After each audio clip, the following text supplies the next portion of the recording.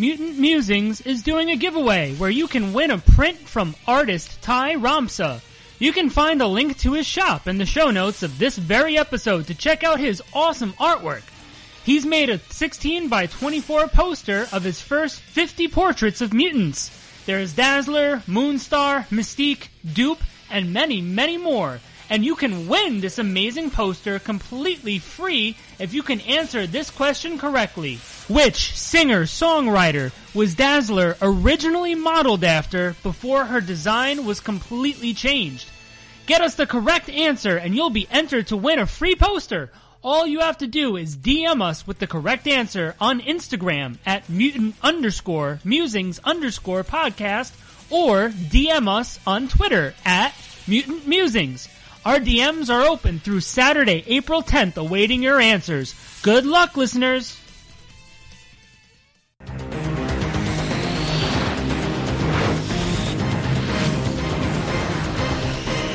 Welcome to a special episode of the Mutant Musings podcast for April 2021. I'm Jonathan, and with me as always is... Patty!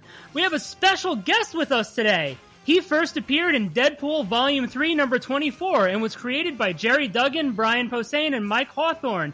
Jordan D. White is with us tonight. Yay! Thank you for having me. That's actually not my first comic book appearance. What? I've appeared in a number of comics. But that's what your Marvel wiki says. Oh, really? Well, they should have asked me. That's wrong. Although it's tough to say. That's a good question. The first one I remember is not 616. The first one I remember was a movie tie-in comic where one of the other editors had me drawn in without telling me. Oh my God. And I think Nick Fury beat me up. Dude. So Sam Jackson, in fact, beat me up. What? You really are famous. But no. But Salva Espen draws me in a lot of comics too. I don't know what the first 616 comic I appeared in was. Oh, wait. No. Well, okay, wait, that wasn't 616 either. I was going to say I appeared in Marvel Assistant Size Spectacular number 1 as myself, but that ostensibly takes place on Earth 1218. So it's tough. That's the real world, right? Yes, it is. Yeah, okay. Hey, you want to know a fun fact about the real world? Please tell me. Earth 1218. I wonder who made that number up. Hey, do you know what my birthday is? It's December 18th. Oh my God. That's amazing. You created the real world. I love that show. Oh man. Yeah, I named it that. I'm not 100% sure because it's been a long time, but I'm pretty sure it was in the letters pages of New Exiles. I was answering letters in the New Exiles letters pages as characters, and so somebody talked about. I don't know what issue or anything like that, but somebody was talking about like being able to meet the characters, and I was like, oh, like we don't go to Earth 1218 or something like that. I just referenced it as the real world as Earth 1218. And now it's canon. Yeah, now it's canon. Canon. The rest is history. Everybody has to follow that rule now. Like who's gonna retcon the real world? You want to retcon Xavier dying or Jean dying or something? Go do it. But you're not retconning the real world. Well, technically, both Marvel and DC did it because didn't both Marvel and DC have destroyed the real world? Have they really? Well, in Secret Wars, every reality was destroyed, so that includes the real world. It just got brought back. Oh my God, I didn't even notice. You guys did a great job just tying all that together. Good times. Wow, this has already been really educational. Listen, I'm glad to hear that you're willing to go on tangents, but I will tell you that's a danger because I will do it. I will derail the interview before we start, as I have done. That's fine. We normally do that to ourselves, so it's nothing we're not used to. All right. Yeah. So first of all, so how are you? How are you doing? Oh, I'm good. I'm good now. I'm having fun. I mentioned to you off mic that I literally was shouting 10 minutes ago about how angry I was about Riverdale and how dumb it is. But other than that, good. Had a nice weekend. We're recording this on Easter. I don't know when you play it, but had a nice weekend. I mean, doing Easter stuff, but like really like surface level Easter stuff. I'm not religious, but like, you know, it's fun to do cultural stuff with my kid. So, well, like Easter Bunny stuff. Yeah, like yeah, we eggs did. and stuff? Yeah, we did. He's only 3, but we placed plastic eggs all around the backyard, and he ran around and found them, and he was super excited about that. Aww. And we put together a Lego Easter Bunny set. I mean, really, I put it together, but he, you know, helped and hung out he and helped. watched. Yeah. And stuff like that. It was a lot of fun. That is fun. That is really fun. I see you on social media playing with Legos a lot. I'm a little jealous. I don't have the time for that in my life. But I did used to work for the Lego retail store. Oh. And I know it's not Marvel, it's DC, but we had a 6-foot tall Batman statue made out of over a Lego brick statue made out of over 10,000 Legos in the store for a little while. Yeah, and not only did somebody put that together, but they glued it all because they knew that that's going to go into a store and a child is going to climb on it and rip it to shreds. So thankfully that didn't happen and it was all cool. It'd have to be some serious glue, I imagine, too. It was some serious glue. Listen, when people weren't around, we tried to rip it off. We tried to break it. It didn't work. The only thing you could detach was its head. It clipped on somehow, so it wouldn't like accidentally fall off and like hurt someone. Like, oh, Batman's enacting justice on you, little boy. No, it was like attached on. So that was it. I don't know why, but seeing you playing with the Legos and stuff, it reminded me of that. Yeah, my little one loves Lego Batman. Like that's his favorite Lego thing, really. I mean, is that true? Traitor. He does like Lego Star Wars. The problem is, I think he just saw that first. Yeah, sure. Because Lego Batman is really easy to find. I eventually found out that there is Marvel Lego stuff, but there's not as much. And it's on like Netflix, and I wasn't looking on Netflix, so we've watched a couple of them since then. But he loves Lego Batman. His favorite one is the one where the Justice League fights Brainiac, and it's like a full length thing. It's like an hour and a half long. Yeah, I mean it's oh my god, maybe not a full hour and a half, but maybe hour 15. Like it's pretty long. Like Brainiac. I don't remember how. I don't watch that closely, but I've seen bits of it on and off.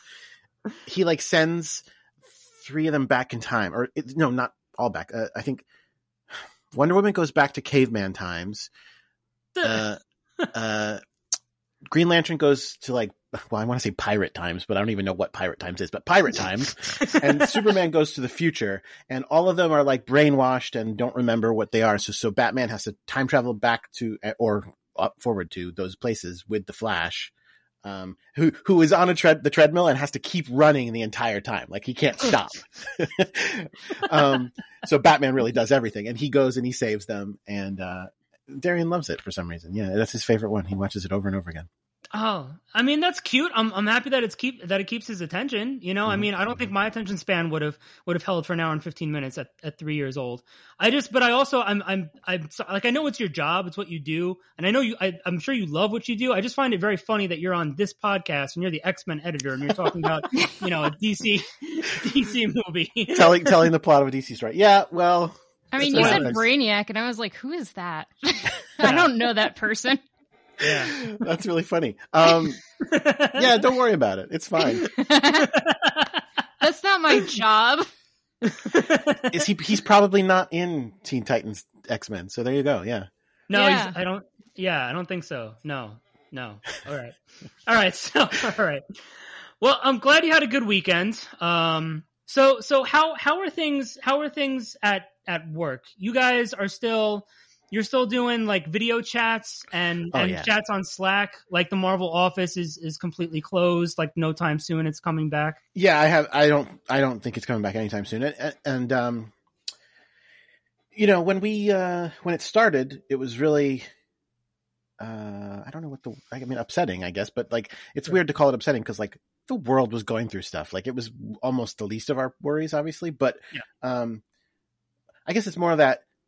Before the pandemic, if you had asked me if I wanted to work from home, I would have said, no, not interested. I like being in the office and with all the people and da-da-da-da. But I've gotten really used to it. So much so that if they were to say, oh, guess what? Everything's cured. Everyone can go back to work tomorrow. I would be really bummed. Like, I wouldn't want to go work in an office all the time anymore. Wow. Yeah, things have changed a lot in the way that I do my job. In a way that probably realistically has made me slightly less close with my fellow editors, but I think made me closer with my like writers that I work with. Sure. I mean, and I'm glad to hear that. And it makes sense in a way too. I mean, I see all of you guys on social media, or I read interviews with all of you and the ex-writers, and all just talking about like how great of a time you're having on these video calls and in the Slack chats and stuff like that. And it honestly, it makes me, first of all, it makes me really happy to see that. It makes me really happy that you all are like having that much fun. You know, while this is going on, you're still able to do your jobs and still have a great time doing it.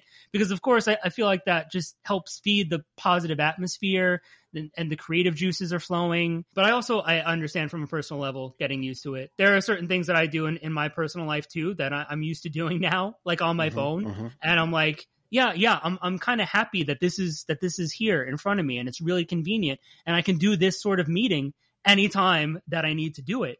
And I don't just have to like go to this place or drive to this place all the time. So yeah, it's not so bad. Yeah, I mean, that aspect of it. Basically, there was I don't remember when, but sometime relatively early in the pandemic, in the work from home situation, that it occurred to me that, you know, when we have Marvel summits with our writers, you know, it involves flying folks in from all over the country and other countries and putting them up in hotels, and, you know, it's a big, huge deal. Work stops entirely for at least a couple of days, not entirely, but almost entirely for a couple of days. You know, there's a lot of like staying out late at bars and stuff. Like, you know what I mean? It's this crazy to do. But suddenly working from home, I realized it is now equally as difficult for me to have a meeting with a writer as it is for me to have a meeting with my assistant. It is exactly one to one. And we have editorial meetings all the time. We should just have meetings like this with our writers, and it should just not be as big of a deal as it used to be. And so we just do. We just have an X-Men meeting with all of our writers every 2 weeks. And we just, it's usually last week. They make fun of me because I'm always like the only person who seems to care about the time it takes. Like, I'm like, let's try to actually keep it to 2 hours this time. Like, we don't want to be, but everybody else is just happy to just go for hours and hours and hours. And I'm like, oh, we actually have other things to do too. That's so cool though, that you get to just, you know, every 2 weeks you're just sitting there with a bunch of people and having that meeting, you know, and like you said, it's not like you have to worry about flying a whole bunch of people in. Like, right. Like it's really convenient. That sounds like a friggin' blast.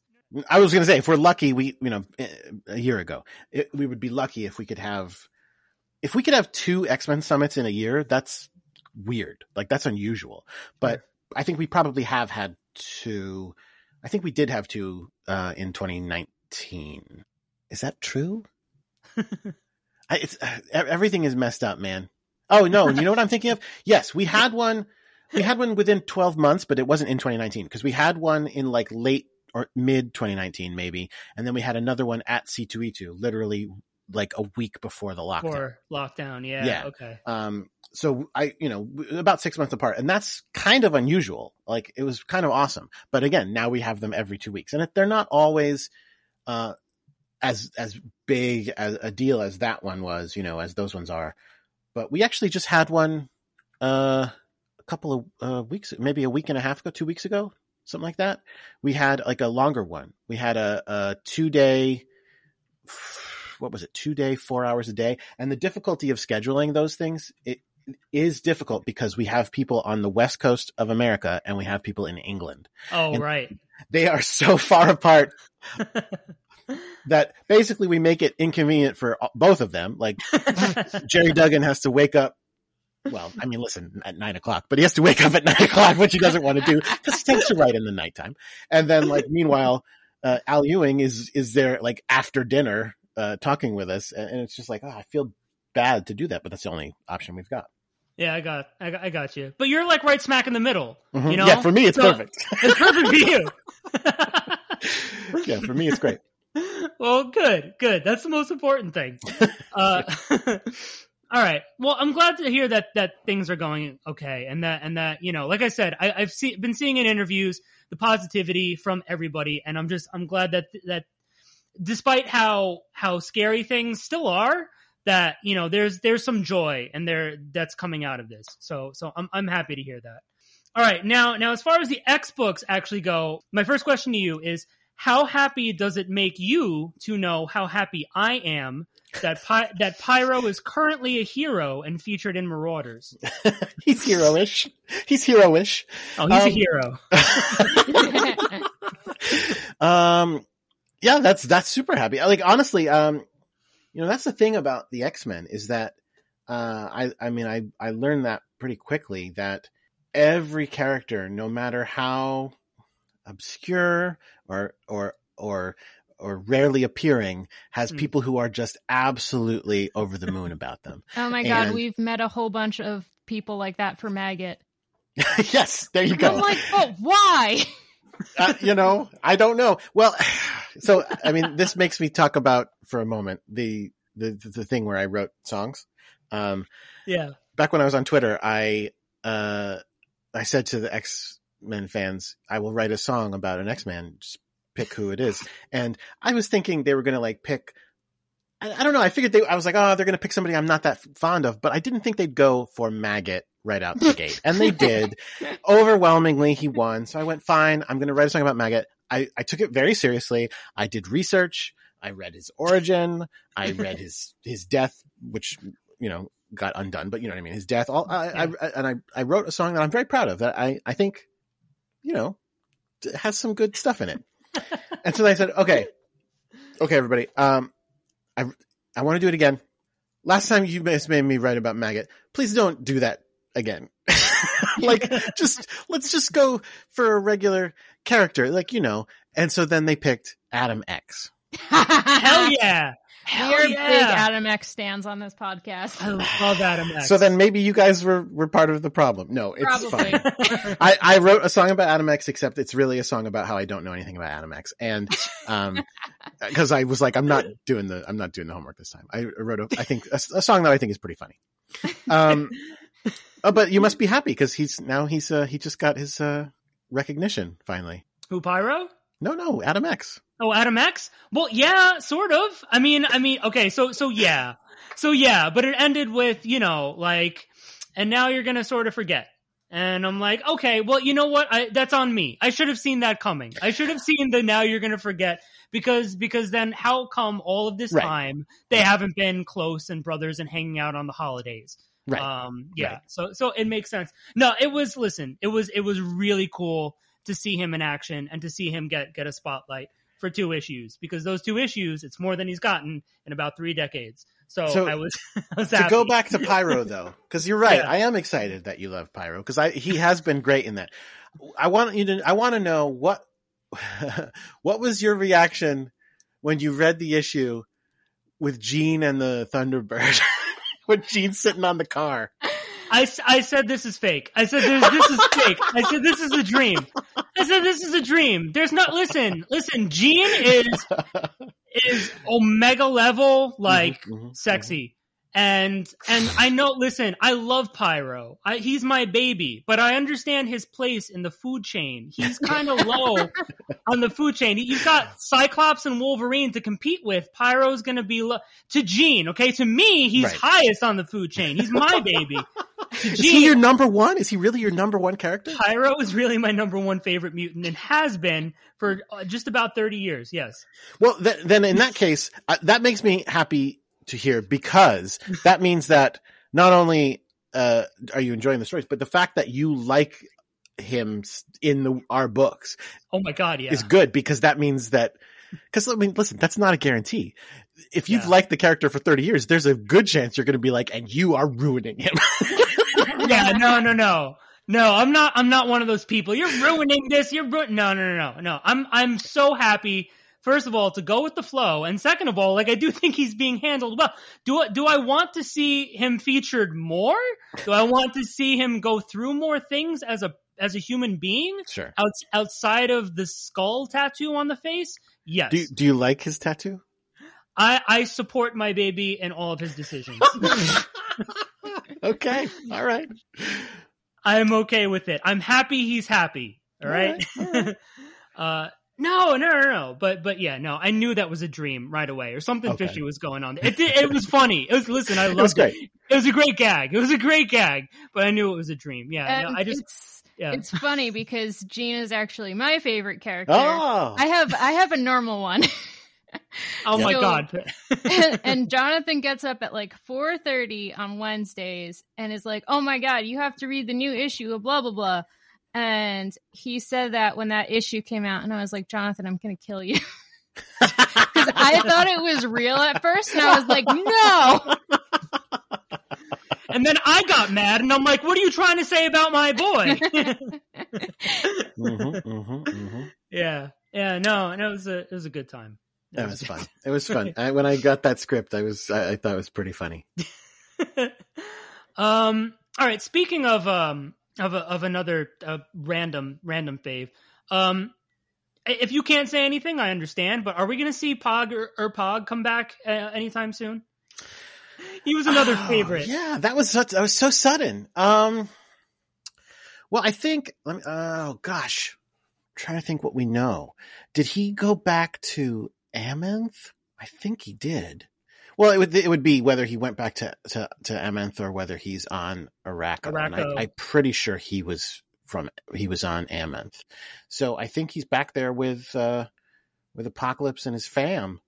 So I guess it all depends when we see them again, probably. Although you never know. Maybe he could always show up in Otherworld too, because they've got connection. They're still physically have transport there. So you never know. That could be cool.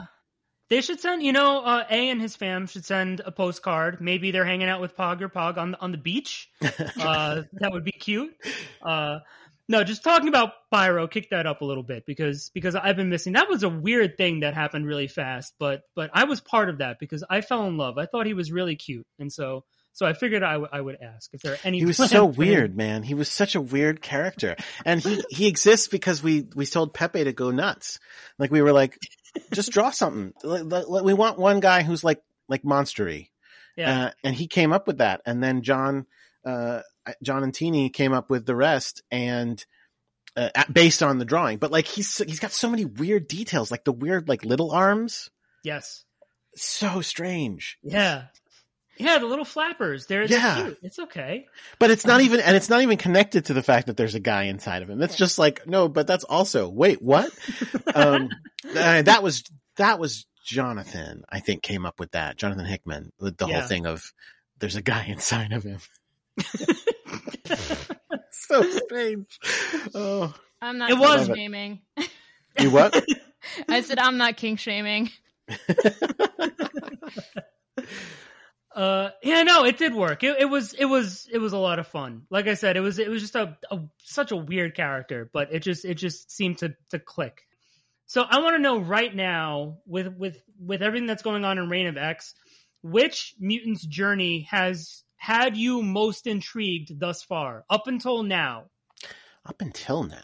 Yeah. There's a lot of good candidates. Oh wow. Like it's so tough. I mean, so I'm going to name a couple, although, I mean, it also is hard. It's very difficult to untangle, the past with the future, especially the immediate future. Like there are issues that aren't out yet that I've already finished and sent to press that like to me they're done. Sure. So I'm going to do my best not to spoil everything. Okay. I mean, one big one is going to be for sure Betsy. Like I'm a fan of Betsy Braddock for ages, and I love all the stuff that she's gone through in the last couple of years. But since House of X especially, I feel like we've done some really fun stuff. I know not everybody's a fan, but that's how it is with every decision that folks make. So there you are. I think it's really neat. I love her as Captain Britain. Yes. And I think that if I remember correctly, I'm pretty sure the issue that just came out was the one with her and Psylocke kind of, well, not hashing it out, but like looking things in the eye at least. Yeah, I get you. And I thought that went really well. I thought Tini did a really good job of that, with a really difficult topic. I really am excited about Kid Cable in this era, aka Cable. But just because a lot of people call him Kid Cable, so it's hard not to.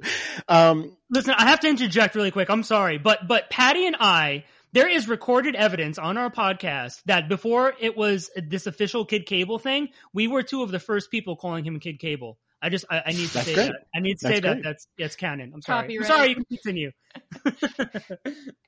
Well, I mean, I love that. I love what he's been going through. Like he had a certain bent to his story before House of X, but I feel like since then I think a lot of it is in fact inspired by just the way Jonathan handled him in issue 2 of X-Men. Mm-hmm. That it was just, hey, he's there with his dad and his sister. And it was like, wait, what? Like that's how Cable is now? It's family. And yeah, and it was great. Well, and in fact, even in issue 1 of X-Men, he was there. Mm-hmm. Yep. So then when we started talking about doing a book for him with Jerry Duggan, that was a huge influence on it. And it really colored that character very differently than he had been portrayed before. But not out of line with it. Because again, if you go back to the ending of Extermination and that he did it all to kind of bring his dad back, I thought that was really neat too. Yeah, I don't know. I thought it worked really well. And I love what he's going through now. And I think, and again, that series is, we've already announced that it's ending with 12, but it's good. It goes good places, and I think it is good stuff. It has been. It really has been. I mean, and I'll admit that it took me a little while to warm up to Kid Cable because, I mean, admittedly, he's introduced, killing the old guy that we've known for so long. So it's story wise, it's a rough introduction.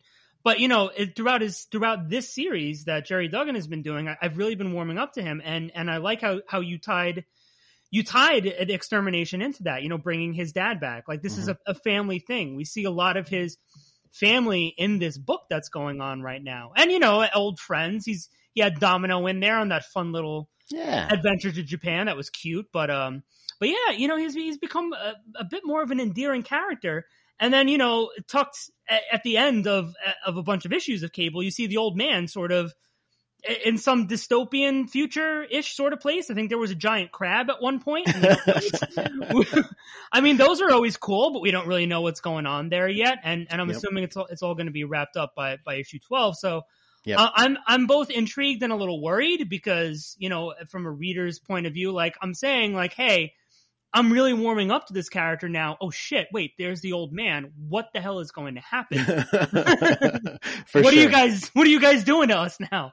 But it's really cool. And I mean, if you're saying that like his journey has you intrigued right now and has had you intrigued, then it's definitely something to watch. But there's so many. I mean, I feel like this era has made me enjoy Cyclops again so much more.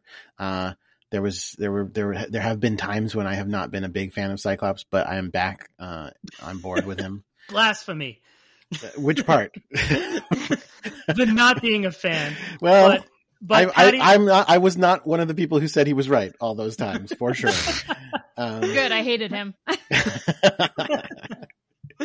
I was definitely on Wolverine's side in Schism. Oh man, for sure. And I know that's still a controversial statement, but they're all friends now. Don't worry, it's okay. Yeah. I like him again now, and I've always, Kate Pride, but she's Kitty in my heart, and I always say Kitty first. But she's like my favorite, so I love everything she's going through. I think it's been great having her lead Marauders. Like this is one of the things about this era, honestly, though, is that back to the Cyclops thing, is that I feel like everybody has done a great job of taking the characters that I don't like as much and making me like them again so much. Like during the era before House of X and really before Extermination, long time before that, for ages before that, there are a bunch of characters that I just, for various reasons, wasn't that into. And in this era, the people have made me like love those characters. So like, sure. I'm going to hazard this. I'm going to say some of these characters' names. Now, before I do, everyone listening, remember that I just said I love them now. So relax. I'm on your side now. They're great. But Cyclops was one. Cyclops was one. Magneto is one that I've had problems with in the past. Magic has been a character I have not always enjoyed. Well, we can talk about it if you want, but no, there were other ones and now I've forgotten because I was trying to hedge the reactions. Like there's a bunch of them. And again, I'm just so excited about everything that's happening with them. Like the way that Jonathan has handled them, and then the way that other people. Oh, Emma Frost is another character that I have had problems with. That one I knew. I was ready for that one. Yeah. Although honestly, I loved. I thought the Leah's one shot, the X-Men Black Emma Frost, really. That was amazing.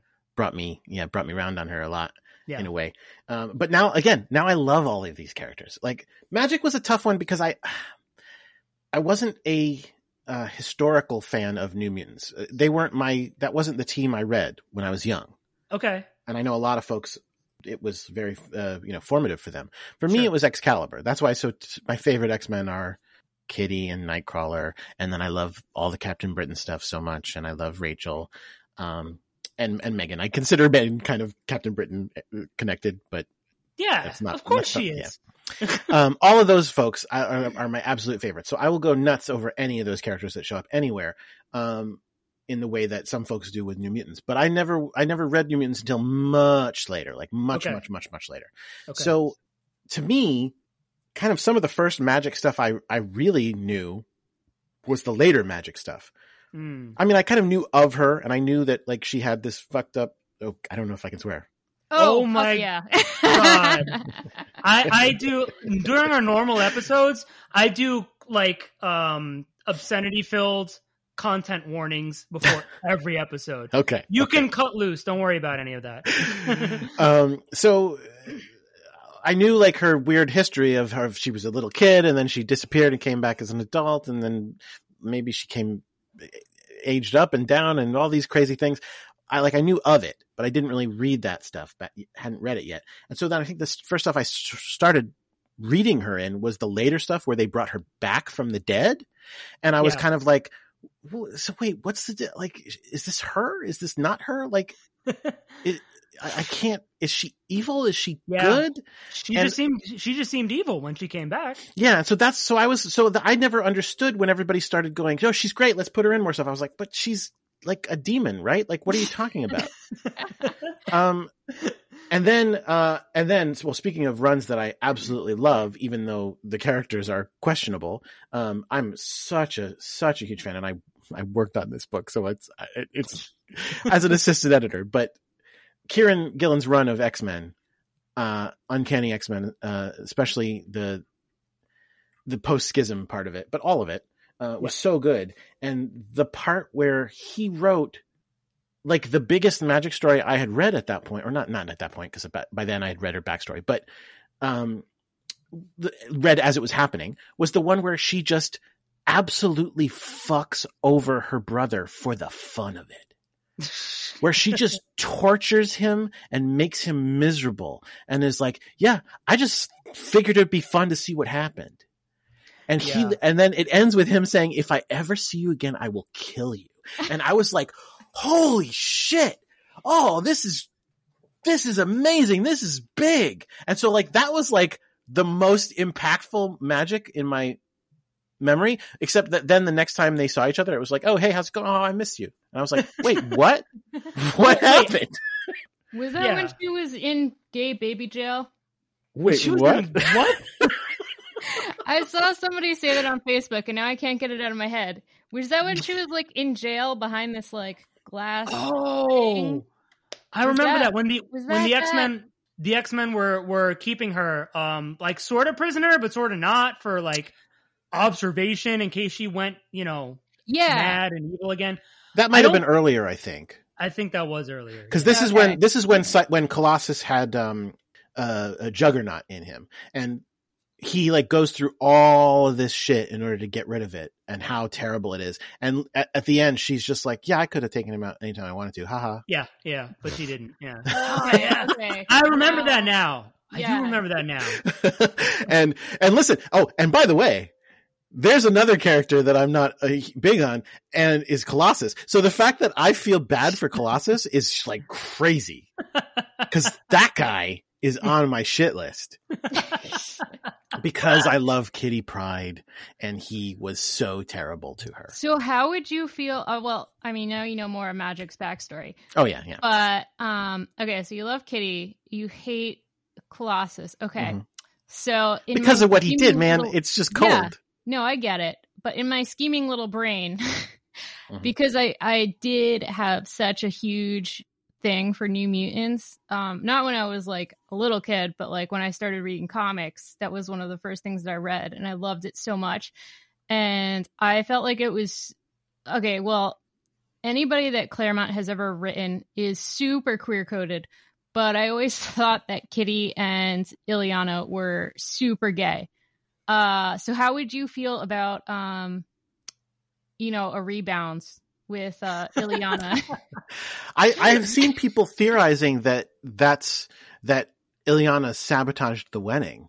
Yeah, I saw that reason. too. I've seen people talk about that. I don't know, man. That's tough. I feel fine about it. That's funny. It actually is one of the first. Okay, so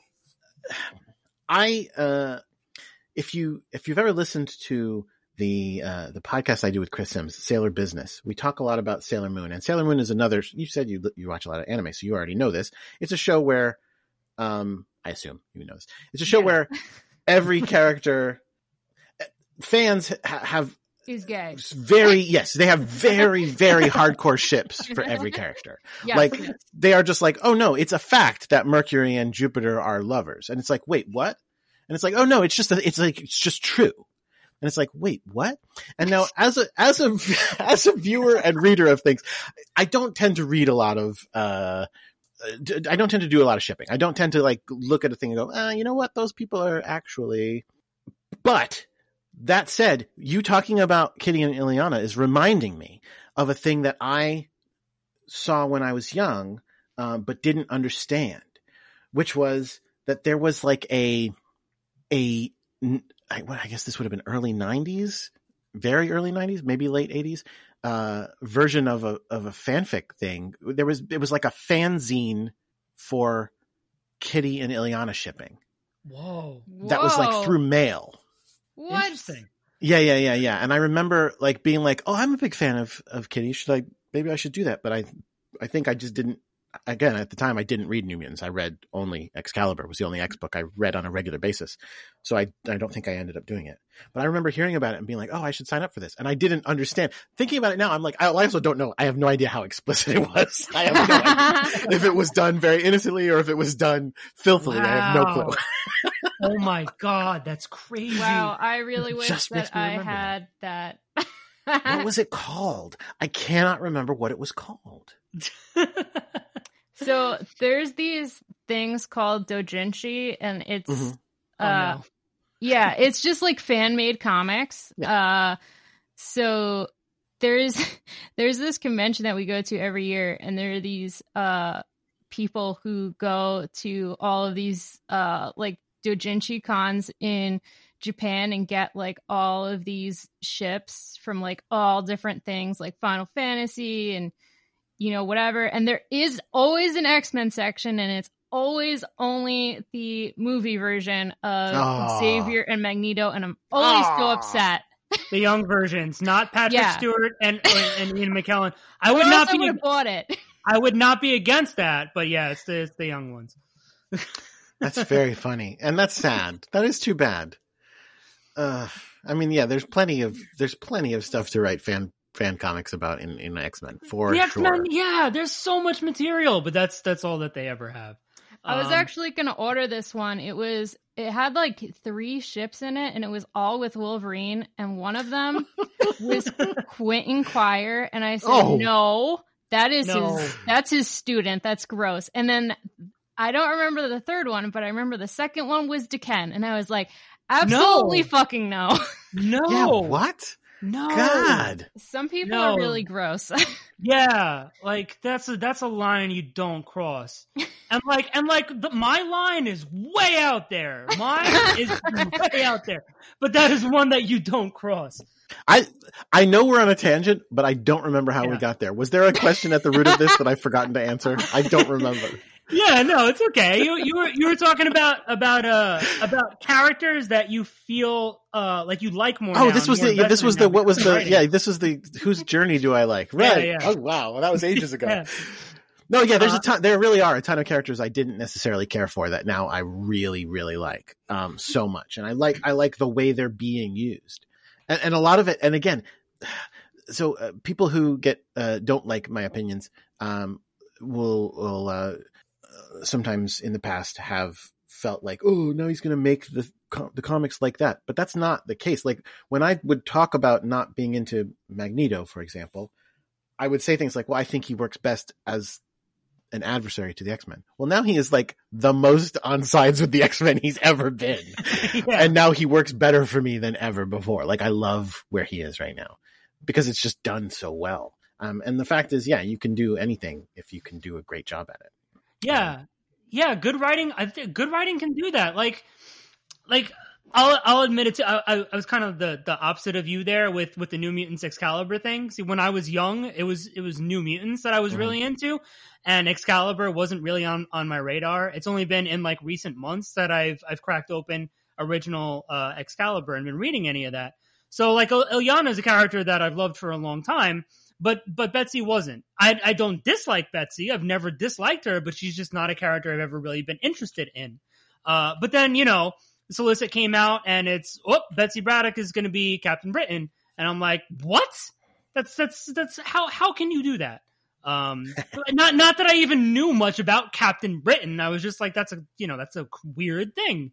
And I've really been enjoying Betsy's journey over the course of Excalibur. So there's lots of different characters. I was just talking about Kid Cable too. Like there's somebody I was like on the fence about in the beginning and I've come to like now, but good writing will do that. It'll make you a fan. I'm glad to hear too that you as the editor of these books, it's working for you too, that you're finding characters that you're more interested in now and you wouldn't have been maybe a few years ago because, and that says a lot too, to like the writing team that you guys have now. Like, on the X books, these creative teams, these writers and these artists are just like, this is amazing. I've been reading the X-Men. I had a little bit of a gap from the mid 90s to the mid 2000s, but I've been reading, mutant comics for a long time. Mm-hmm. And, outside of, I don't know, maybe Age of Apocalypse, which is like my favorite X-Men thing ever. Like this is the best I've ever seen the X-Men.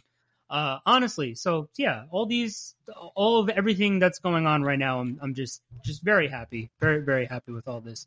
So thank you. Well, I guess is what I'm saying. It's honestly, it's my pleasure. I love making comics and I love working with talented people to tell great stories. And the X-Men has given us a really awesome opportunity. Jonathan came in with such an amazing idea for where to take them and what their new status quo would be that everybody has taken such great advantage of, and I couldn't be more thrilled with how it's turned out.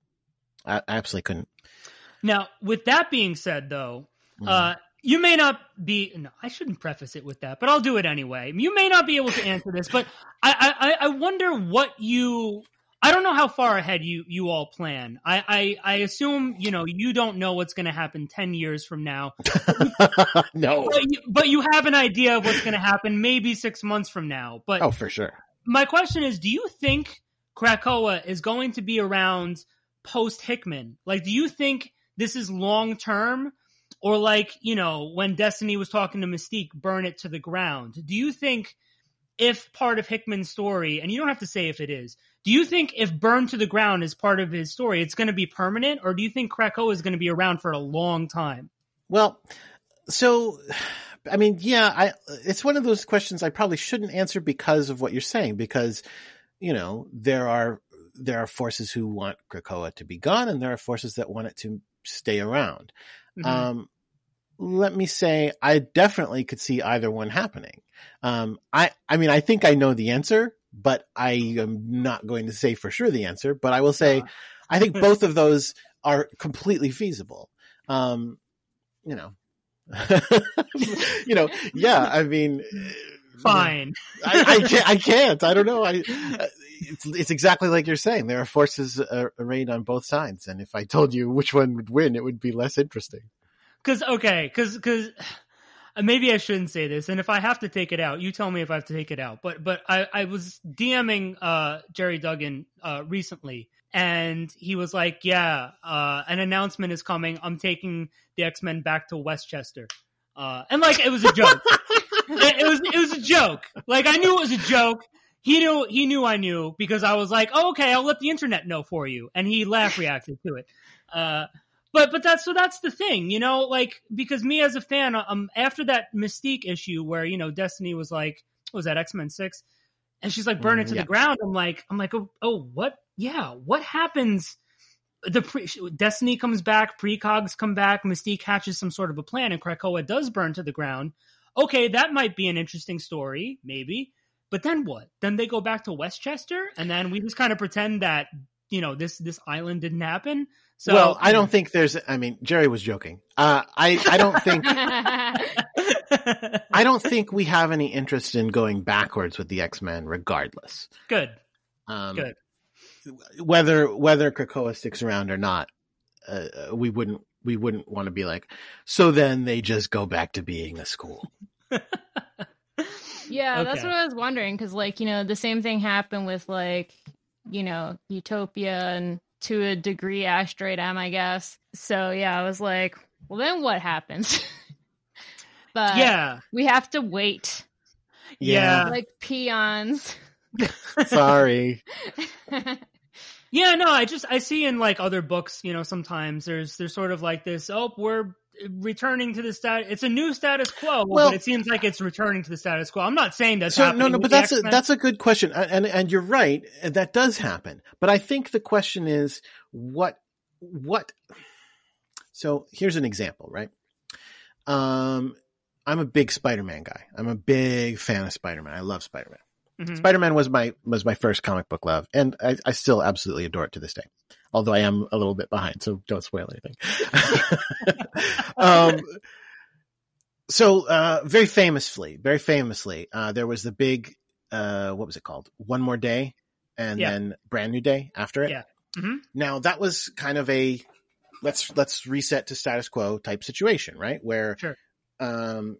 Brand New Day was all about, let's get back to kind of the classic Spider-Man and what makes him work. And, you know, before it, I want to say everybody knew his identity, and everybody did know his identity, but part of that was from Civil War, and even leaving the Civil War thing out, because they only did that because they knew they were doing this in the first place. Mm-hmm. Mm-hmm. Leaving that out, like everybody, like way too many people in his life knew his identity.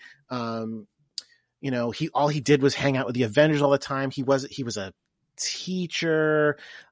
He had I don't know. The book was really kind of a downer, in my opinion. Maybe that's just me, but I felt like it had gotten really heavy and like not the fun of Spider-Man. And so when they did Brand New Day, I absolutely adored it. I was like, oh, this is great, because I felt like it was getting back to what made Spider-Man good. Not just as straightforward as, well, it's because he has web shooters again and he has Harry Osborn again. I was happy about all those things because those are all elements I like, but that's not why. It was more about like the attitude and what the stories were touching on and the general thrust of the thing. I think that with X-Men, the same is true in that there have been many times when when it has had to go back to the touchstone. But I think what's different about what Jonathan did is that what Jonathan did was not go, I'm just going to turn it on its head and everything's going to be crazy. Like it's going to be a reverse of what it's before. Like he did a lot of like deep, I'm sorry. I feel bad saying this because I don't mean to be dismissive of what everybody else did in X-Men for many, many years. Mm-hmm. But what Jonathan did was like think really long and really hard about what makes the X-Men X-Men and what you actually could change without getting away from that core and or reevaluating what that core is, to kind of say, we all think it's this, but is it maybe really more this? And it's like, oh, hang on, maybe you're on something. So I think that there's a lot you can do with what we've got now, and I think that there's a lot you can do without going back to the school. Oh, the other thing about the school, again, this is probably also going to be a controversial statement. Maybe not. Here's the thing about the whole school thing. It's kind of bullshit. What? What? Kids need to learn, Jordan. Are you saying kids shouldn't go to school? No, I'm not saying school is bullshit. I'm sorry. Let me clarify. I'm saying the whole school element of X-Men is bullshit. Really? And it's, well, not entirely, but let's look at it, right? So I relatively recently did a read from issue 1 of the early X-Men, right? Yeah. So if you look at what's going on in those early ones, the school element is pretty much a lie from page 1. Now obviously it's it's not really for gifted youngsters. It's for mutants to teach them about their powers. Yes. Is he teaching them? Yes. About their powers. Do they ostensibly have other assignments? Yeah, but we never see them. Yeah. Once in a while he says something about oh, you hope you did your reading, but that's it. There's not really school stuff going on. They graduate really soon too. They do. Yeah, they do. Very quickly. And then ostensibly they're in college there.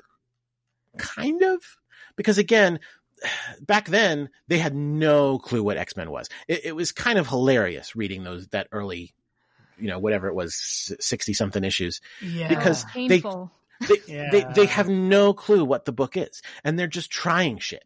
And you will see them try shit that doesn't work, and then an issue or 2 later they're new direction for the book, everything has changed, and then 2 issues later they're no, never mind.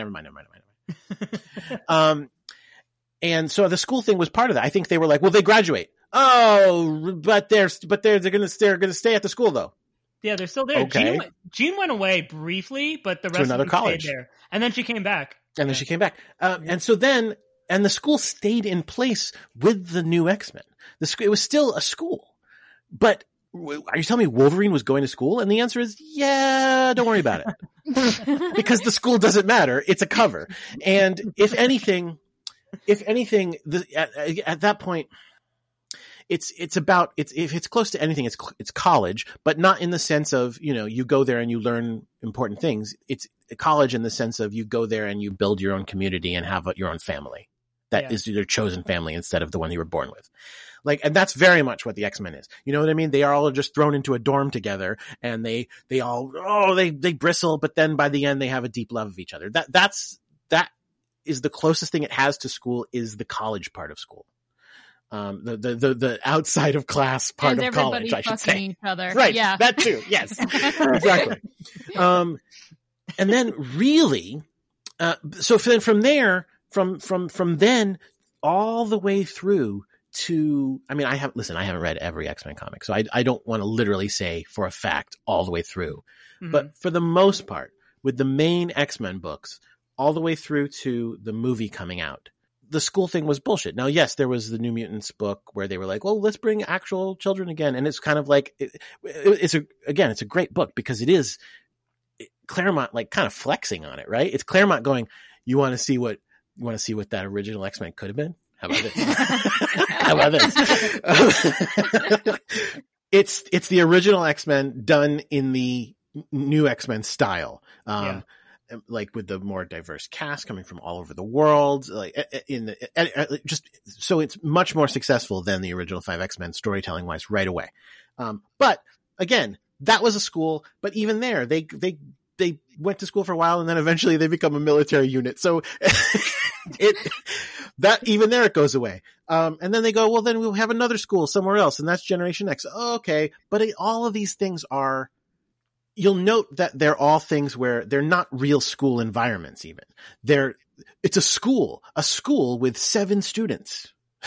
A school with 7 students and 2 teachers, because they're really just teaching them how to be superheroes. That's all it is.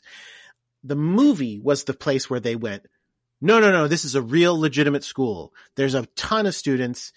Most of them are not on the X-Men. In fact, none of the students should be on the X-Men. The X-Men are the teachers, and the students are just random ass kids who come to class and listen to Storm give a lecture on whatever Storm gives a lecture on. I don't even know what subject they had her teaching in there. I think it might have been history. That's very random, but okay. I mean, maybe. I know that Pyro was in that scene, but it wasn't Aaron Stanford Pyro. It was the one guy they got for the one scene where the Frozen Fire. Yeah. Frozen Fire. Yeah, I'm glad you know what I'm talking about. Yeah, I think it was history. So again, that's super random. And then yes, Iceman and Rogue do end up being on the team, but you know what I'm saying? Like, generally speaking, the X-Men are supposed to be the teachers, and that changed everything. And then all of a sudden the comics took that on.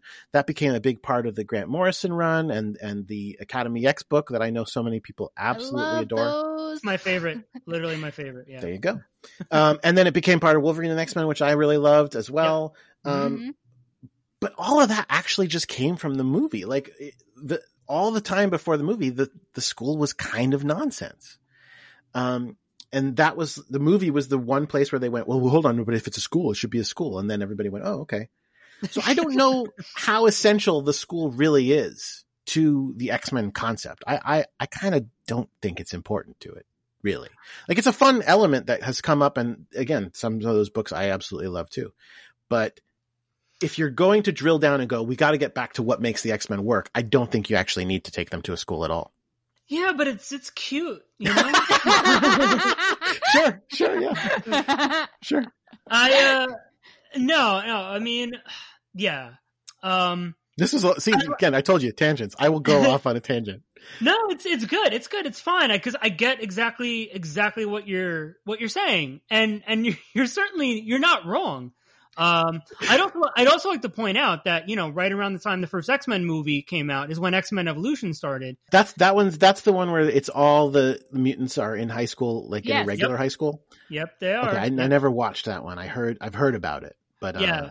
It's my favorite. It's my favorite of the X-Men cartoons. And I loved that they, you know, I mean, yeah, they're at the Xavier Institute. It's the Institute. But they go to a local high school, and they're the mutants. They're the mutants that are there. Everyone else is regular human, and they're all hiding their identities. They're hiding their mutant powers from everyone else. And then by the second season, the cast sort of expands. And sure, there's training, but there are also these kids going to school and supposed to be studying and getting good grades. And I think it's really interesting because, you know, what drew me to mutants as a child was, you know, these are kids like me. I was reading the New Mutants. I'm like, these are kids like me. They're only a little bit older, you know, and, you know, maybe when I'm a teenager, I'll get mutant powers too. And so seeing X-Men Evolution, I was a little bit older when I saw X-Men Evolution, but it was the same sort of thing. Like, oh, like a teenager coming to terms with having mutant powers, but actually going to school. You know, that's something that I can relate to, you know, because outside of the mutant powers, that's just like me, this high school sort of drama of having to study, of, you know, significant others and things like that, all that sort of drama. And that's sort of, you know, those ideas are what drew me into mutants to begin with. So I like the idea of the school.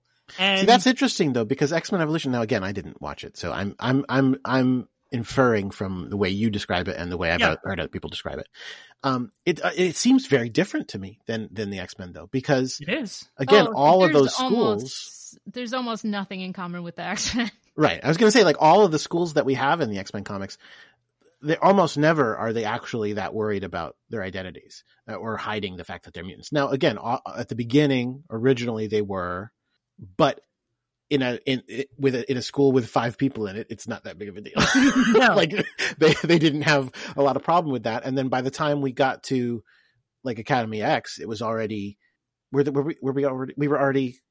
Well, no. Yeah, Xavier already said he was a mutant, and so it was just, this is the place for mutants to go and be mutants. That's just kind of, I mean, it kind of fascinates me though, because I do think it's interesting that it's like, you know, that it is like a school, because it's not just, oh, okay, so you're a mutant, you're here amongst other mutants, and you're here to learn how to control your powers. Whether you decide to join our mutant, whether you decide to join the X-Men or not, we'll see when you get there. But that it's also that they're learning, you know? So I think it's interesting. And I think that's part of, I don't know. I mean, listen, it's definitely interesting, but the whole learning thing is the part I object to. Cause again, I also have, you know, spent a lot of time reading and watching Harry Potter movies, and it's like, oh, they totally teach them. Yeah. Do they? They teach them some stuff. They teach them the stuff that's relevant to the plot, but do they ever teach them anything practical at all? And it seems like the answer is no. They have no idea how to do their taxes. No. None of that stuff. None of anything. Like, yeah. Anyway, it's fun. I like it, but all I'm saying is, like I said, there's room for all of these things. Like, so now we have New Mutants is, at least in some ways, there's no school, but it is dealing with the training of young people. But again, I go back to when I think of like the bulk of X-Men history, I feel like the closest thing to school is that out of class college experience.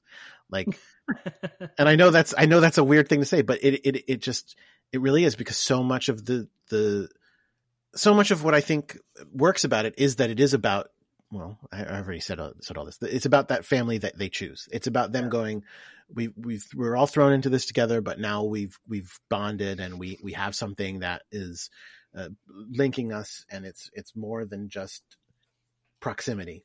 Anyway, there we are. No, I get it, and I'm glad you said too that there's space for all of this. Yeah, of course. And I am not advocating that Krakoa should go away and they should all go back to Westchester. That was not my point. Good. Yeah, no, I was saying I enjoyed that era in the 2000s, but I absolutely do think that there's space for all of that in on Krakoa.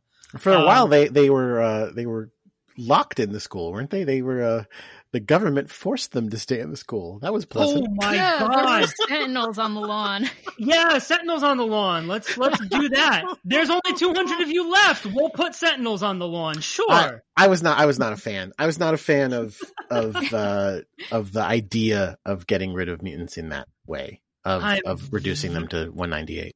Very happy you're not happy about that. Neither was I. All right, we're all on the same team. I always said, and now listen, I shouldn't be too vehement about it, because again, I work at Marvel and work with some of the people who worked on that, I'm sure, but they're not going to listen to this. Don't worry about it. I always just kind of felt like when you reduce the mutant population to 198 people, they're not a minority. They're a statistical zero. Yeah. There are essentially no mutants. Yeah. You're more likely to meet like a person from France who now lives in Quebec, who went to school in Iran, and his name is George. Like that's okay. That's not more likely. That's probably less likely, but you know what I'm saying? Like it's incredibly, no people know mutants at this point. Like, you know what I mean?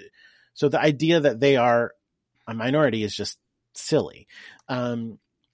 And I understand that they were going, well, the problem was, though, there were just too many mutants and people were creating too many mutants. And I go, well, so just tell them to stop. just don't do that anymore. Yeah, you don't have to try and get rid of all the ones that we have and just keep them in their school with these giant Sentinel lawn ornaments. Like that's a good idea. Just don't create more. And it gave us Vampire Jubilee, which I still stand by as is one of the worst decisions that's ever happened. Patty, there are some people who loved Vampire Jubilee. Are you serious? Since we got on Twitter, there are people who love everything. Yeah, I mean, back to that point. Yeah, true. I mean, I love Pyro. What did we open with? Yes, of course. All right, so I'm gonna ask this. We'll see where this goes. So Reign of X is taking mutants into space, right? Taking them into the corporate world. And I would like to know, in your opinion, what is left under the sea? Under the sea? Well, there already is a mutant who rules under the sea. Fair point. All right. He just isn't allied with Krakoa right now. Yeah, right now. Let's see. What else is there to do? Well, it's funny. There are a lot of other places I think that we could take it. It's tricky though, because it's difficult to get books about them. Like there's a lot of things. I mean, like it would be really fun to do books about like more explicitly about like mutant art or mutant, I presumably there would be, why couldn't there be mutants in sport? Right. Yeah. But I don't know that we could do a book I don't think it could support a book right now, unfortunately.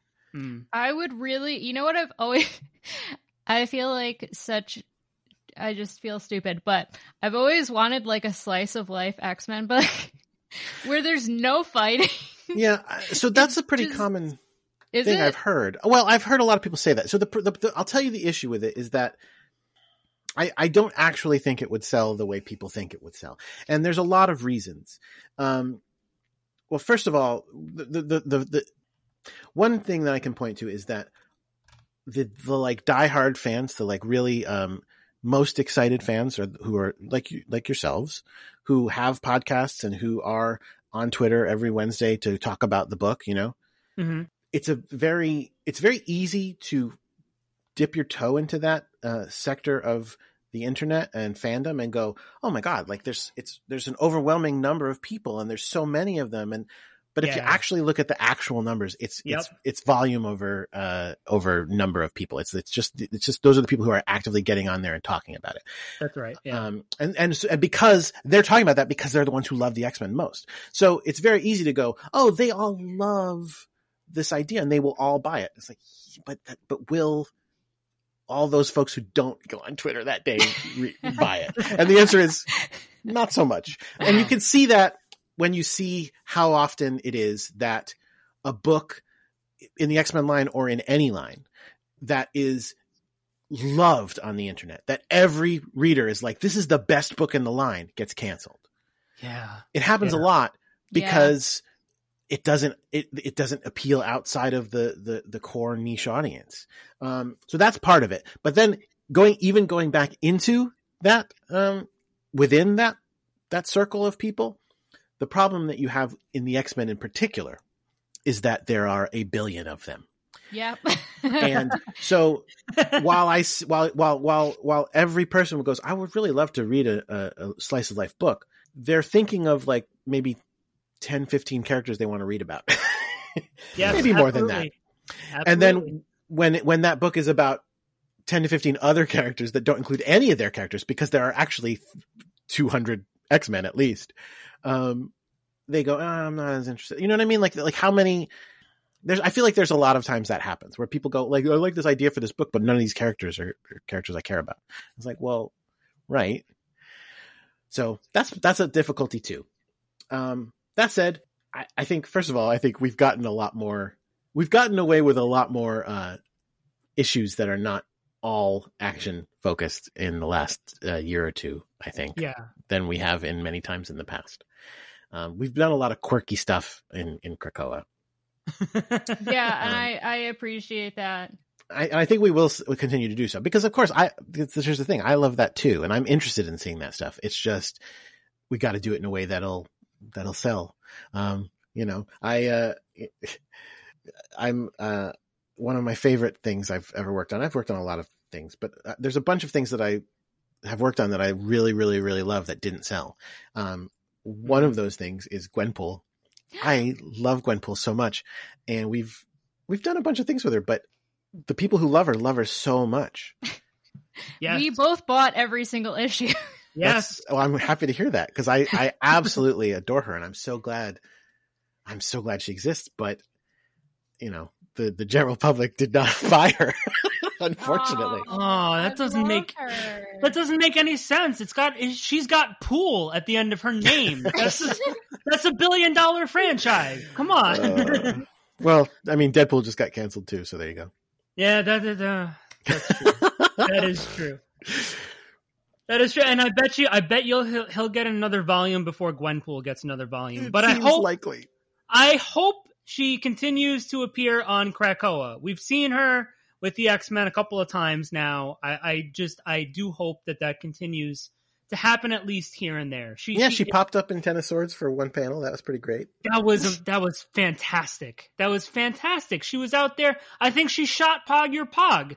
Actually, and I don't even mind. I don't even mind. You know what? She was there. It was great. She's the best. Honestly, she's the best. I could talk about Gwenpool all day too. She's amazing, and I want to do a million things with her. But did you read the MODOK issue that she was in? I did not. It's pretty great. It was like a month ago, 2 months ago.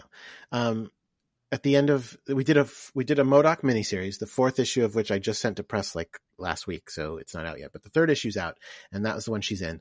She shows up at the very end of issue 2. The plot of I won't go into the whole plot, but the quick thing that's happening is that the writers who did this book, Jordan Bloom and Patton Oswalt, who are working on the MODOK TV show, they're big comic fans. So they have read like everything. And they, for the purposes of this and the show, read every single MODOK appearance ever, literally. Oh my God. And they were like, we want to do a miniseries about MODOK in the Marvel Universe, like serious, quote unquote, but like, I mean, as in, it's real continuity. It's not, there's fun stuff that happens in it, but it's not a joke. It's not a joke comic the way that their show is just going to be a comedy. Like the TV show is a comedy. Okay. But so they were like, we want to do, and they talk about this a little bit in the letter at the back of the thing. So spoilers for the letter at the back of the last issue. But they kind of took a Grant Morrison Batman approach to MODOK, where they said, it all happened. Every ridiculous MODOK story, from the ones that take him deadly seriously to the ones that take him as a complete gag, they all happened and they're all real, and we're going to treat all of them with absolute reality. They are the history of the character we are writing about. So in touching on all of these things from his past, at the end of issue 2, the people who are out to get him go, well, let's hire Gwenpool to kill him. She's killed him before. And so they hire Gwenpool to kill him. And so issue 3 involves Gwenpool going to the island that his origin took place on and fighting him. Do you want me to spoil it? Yes. Okay. No, I won't. I will stop there if you want to read it for yourself. That's fine. I mean, I kind of want to read it now. All right. Because Gwenpool's in it. I didn't realize that. MODOK number 3. Pick it up. All right. It also here's what I'll spoil this much to say. It starts on Krakoa because she's there, obviously. Yeah, well, she better be. All right. It's great. She does something really amazing that I'm very happy about. Okay. Yeah. Now I'm going to have to read a freaking MODOK book. Who knew? Yeah, seriously. I've never had. Listen, Patton Oswalt is hilarious, and I've been seeing that he's on this MODOK title, and I'm like, but I don't care about MODOK. But you got it's very good. It's very good. If you've got Gwenpool and Patton Oswalt, well, then that's just a good time. So yeah, I'll have to read it. Though, listen, the whole series is good, but at the very least, you should read issue 3. Okay. It's a good time. It's a good time. Let's see. Anything else to talk about Gwenpool? She's amazing. I'm glad she's a mutant. Yeah. Okay. Okay. Hey, I have a question for you. This is since this is mutant musings, right? So I have a musing for you to muse about mutantness. This is a weird one, and I've gotten all answers on this, but I want to know your thoughts. Is Cassandra Nova a mutant? No, she's a parasite.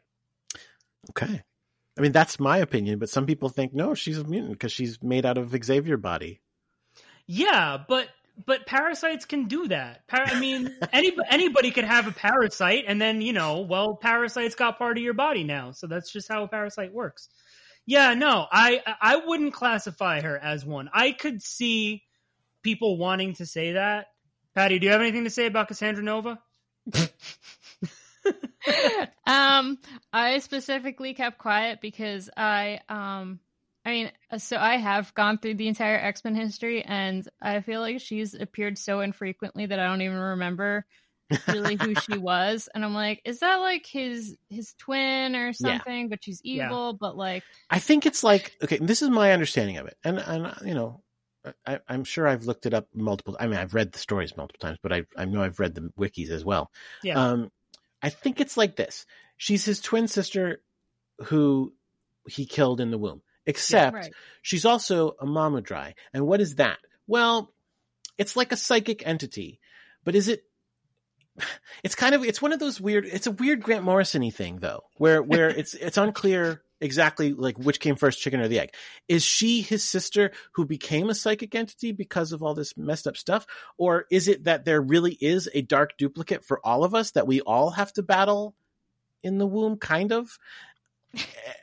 Like, so like, is she like a ageless does she only exist because Xavier exists, or would she have existed with someone else and just come out differently? It's super unclear. My thinking is she probably is not a mutant. She is primarily a psychic entity, and she just used Xavier's body for a long time, but that she herself is not at her core a mutant, I think. But I don't know that for a fact. It's so hard. It's hard to tell. That's what I go with. I honestly, that's not a question for me to muse about very much, because I feel like that's for me, that's a kind of a cut and dry answer. Like I said, I think that she's great. A psychic parasite, and I don't know what Grant Morrison is doing right now. Maybe we can get him on the phone. He can call into the show, and he can set it straight once and for all. But that's how I always understood it. Okay. That was my understanding too, but I guess, like I said, some people disagree. There's a bunch of characters that are very unclear for various reasons. Here's another one. Zorn. Oh my God, no! It's Patty. It's 11:30. I don't want to start that conversation now. Here's a weird one: is Spiral. Because here's the thing. The answer is she just isn't a mutant. Except they've called her a mutant a billion times. Doesn't matter. That doesn't matter. They can call her whatever the hell they want. They can call her Jane if they want to. It doesn't matter what they call her. Spiral's still not a mutant. Yeah, she just isn't. She's mutant adjacent for sure. Like Cassandra Nova, sure, she's a mutant adjacent character. Sure. And like you're going to associate these two characters that we're talking about right now with the X-Men with mutants before you associate them with anybody else. But just because they're mutant adjacent and so closely tied with mutants, you could even fucking call them a mutant. That doesn't mean that they're a mutant. So I don't think Longshot's a mutant, but that's a toughie. And I can appreciate the argument either way, but at the end of the day, I go, yeah, probably not. Well, see, what's tough about the Longshot one is that Longshot and Shatterstar are each other's fathers. God, yes, and technically, if I have it right, it's I think it's been a little while, but Shatterstar is a mutant. Yes. So how? So we're saying that Shatterstar is a mutant, but then Longshot isn't a mutant, and so Shatterstar is a naturally occurring person, by which I mean like through the normal process of mating. Okay. He was created through Longshot and Dazzler having a baby. Yeah. Dazzler obviously unambiguously a mutant. Now that being said, that doesn't mean that her child would be, but I think it's easy to go, yeah, he is, and he has powers that are mutant powers that I think make sense. All of that I think works. I'm go, yeah, of course he's a mutant. Yeah. Longshot is made from Shatterstar's DNA. Yeah. But not through the normal process, obviously. Right. He was made like in a lab. Mm-hmm. So stuff was done to him, to the DNA, to change it and to alter it in various ways. I feel like it's okay to just kind of go, yeah, he's not a mutant then. And I know that's weird. I mean, but that's kind of how I've felt about him too. But yeah. I have this internal. It's like one of those. It's something that I don't talk about too much because neither Shatterstar nor Longshot come up in my daily conversations because I'm not enormous fans of them. I have nothing against them. I'm not even saying okay. So I do like Shatterstar. Not a huge fan, but I like him. Not really a fan of Longshot, and I've made that statement before and caught some heat for it. I don't really care. But in either case, I don't care about them one way or the other enough to talk about them a lot. So it's not really something that I'm verbalizing. But I've always had this internal. I've just accepted internally. Okay, Shatterstar, yes. Longshot, no. And that's just kind of how I settled. And part of it is because that whole origin is such a huge retcon. Like for the whatever it is, I don't know how long, 20 years of Longshot's existence, let's say, before that origin was in place. Yeah, he wasn't derived from mutants. He was just a guy from another place. Like there was no reason to call him a mutant. He just hung out with mutants, like you said. Yeah. Same with just like Deadpool. Deadpool, not a mutant. He just hangs out with them a lot. I think it's just because there's too much history for the X-Men that nobody can keep it straight. Well, it's the same for all. I mean, these are stories that have been going on. If you think of them as one story, anyway, there are stories that have been going on for 60 years almost. It's literally not possible. Yeah, I mean, Jonathan, always talks shit about One Piece. About I would never read One Piece. It's like 10. I'm like, Jonathan, the X-Men has been going on for like 30 years more than One Piece. Right. And it's right. not just one series. There's, at times 5 or 6 series going on. All right, Patty, if I started reading One Piece when I was 6 years old, maybe I would have a different opinion. But I'm 36 and I'm not starting One Piece now. All right. It's too late. That ship has sailed. If you want to read about pirates, you should just read Marauders. It's fine. Yes. Yeah. Do that instead. Okay. So the gala is coming up and we're very excited for that. I'm loving the fashion that has been put out already. And really, I mean, I don't know if you, I know you're not active on Twitter now. I see you on Instagram. I don't know how active you are on Instagram, but there's a lot of artists doing fan art of all of the characters, the official looks, and also their own takes on people we haven't seen already. I don't know if you've seen any of them that have been done for Nanny. Have you seen any of the? No, I haven't. There have been a couple of really good ones. I have seen some fan art in general though, and it's been really awesome. Yeah. Are we going to be seeing any more looks before the gala comes? Okay. I think we did something like 60. Oh wow! Oh, really? Something like that. Yeah. Oh my god. Wait, did Daughterman do all of them? Oh, or no. Okay. All the ones he did are out. Okay. But we had other folks work on them too. Okay, so we'll be seeing those. Did Kevin Wada do any of them? No, unfortunately, we didn't. We weren't able to bring him in on this. He always does like time. The most beautiful original costume designs. I love him. Yeah, he's so good. He does such sexy stuff. All right. Okay. Yeah. So I was very curious about that. Another thing I'm curious about though is, there's the old adage, never say never, and that might be appropriate here. And I'm sure this has been asked a few times since it was brought up probably a year and a half ago. Is the Moira title effectively off the table? Like that's just a no, not happening. Well, you never know. You never know. Yeah, never say never, right? Yeah. We'll see. Do you think we'll see her anytime soon or ever? Like what? Well, I know the next time we're going to see her. If that's okay, fine. Well, I'm glad one of the three of us knows. So what is she doing? Does she have a subscription to Disney Plus? Is she playing video games? What has she been doing? Probably not Disney Plus, but I'm sure she has access to all those Mojoverse feeds. And beyond that, yeah, I'm sure she exercises. She did mention she has a portal that takes her to near, I think it was somewhere near some of the best restaurants in the world or something like that. So she goes out to eat.